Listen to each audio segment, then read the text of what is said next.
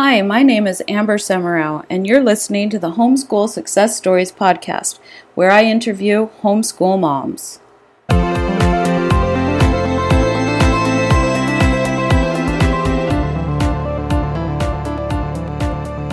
Hi, thanks for listening to the Homeschool Success Stories podcast trailer. My name is Amber, and I am the host of this podcast. I interview homeschoolers of all different kinds in this podcast, and we listen to their experiences, their activities, curriculum, things they would have done differently, and they have been awesome, sharing all kinds of great info. I'm sure you're going to feel encouraged and supported and have new ideas from listening to them. I interview homeschoolers of all kind, religious, secular, unschoolers, classical, Charlotte Mason, super academic homeschoolers, science and math-based homeschoolers, literature-based homeschoolers, eclectic homeschoolers who use a bit of everything, homeschoolers who use lots of technology, and those who hardly use any technology at all.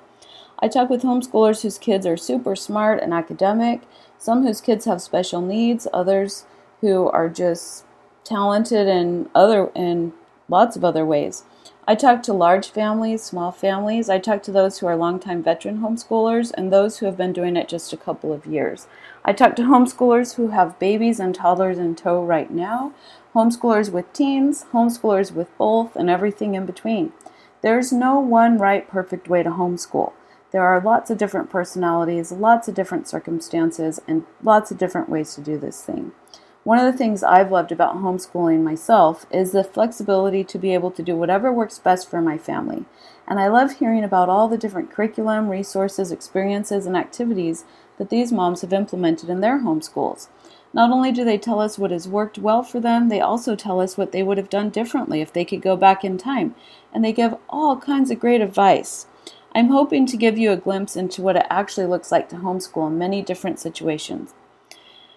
These women are full of wisdom and they are super interesting and competent. They have found things that worked well and things that didn't work so well, and they have been open with me about their journeys. I've been learning so much myself and getting great ideas for my homeschool. I hope you'll learn something too.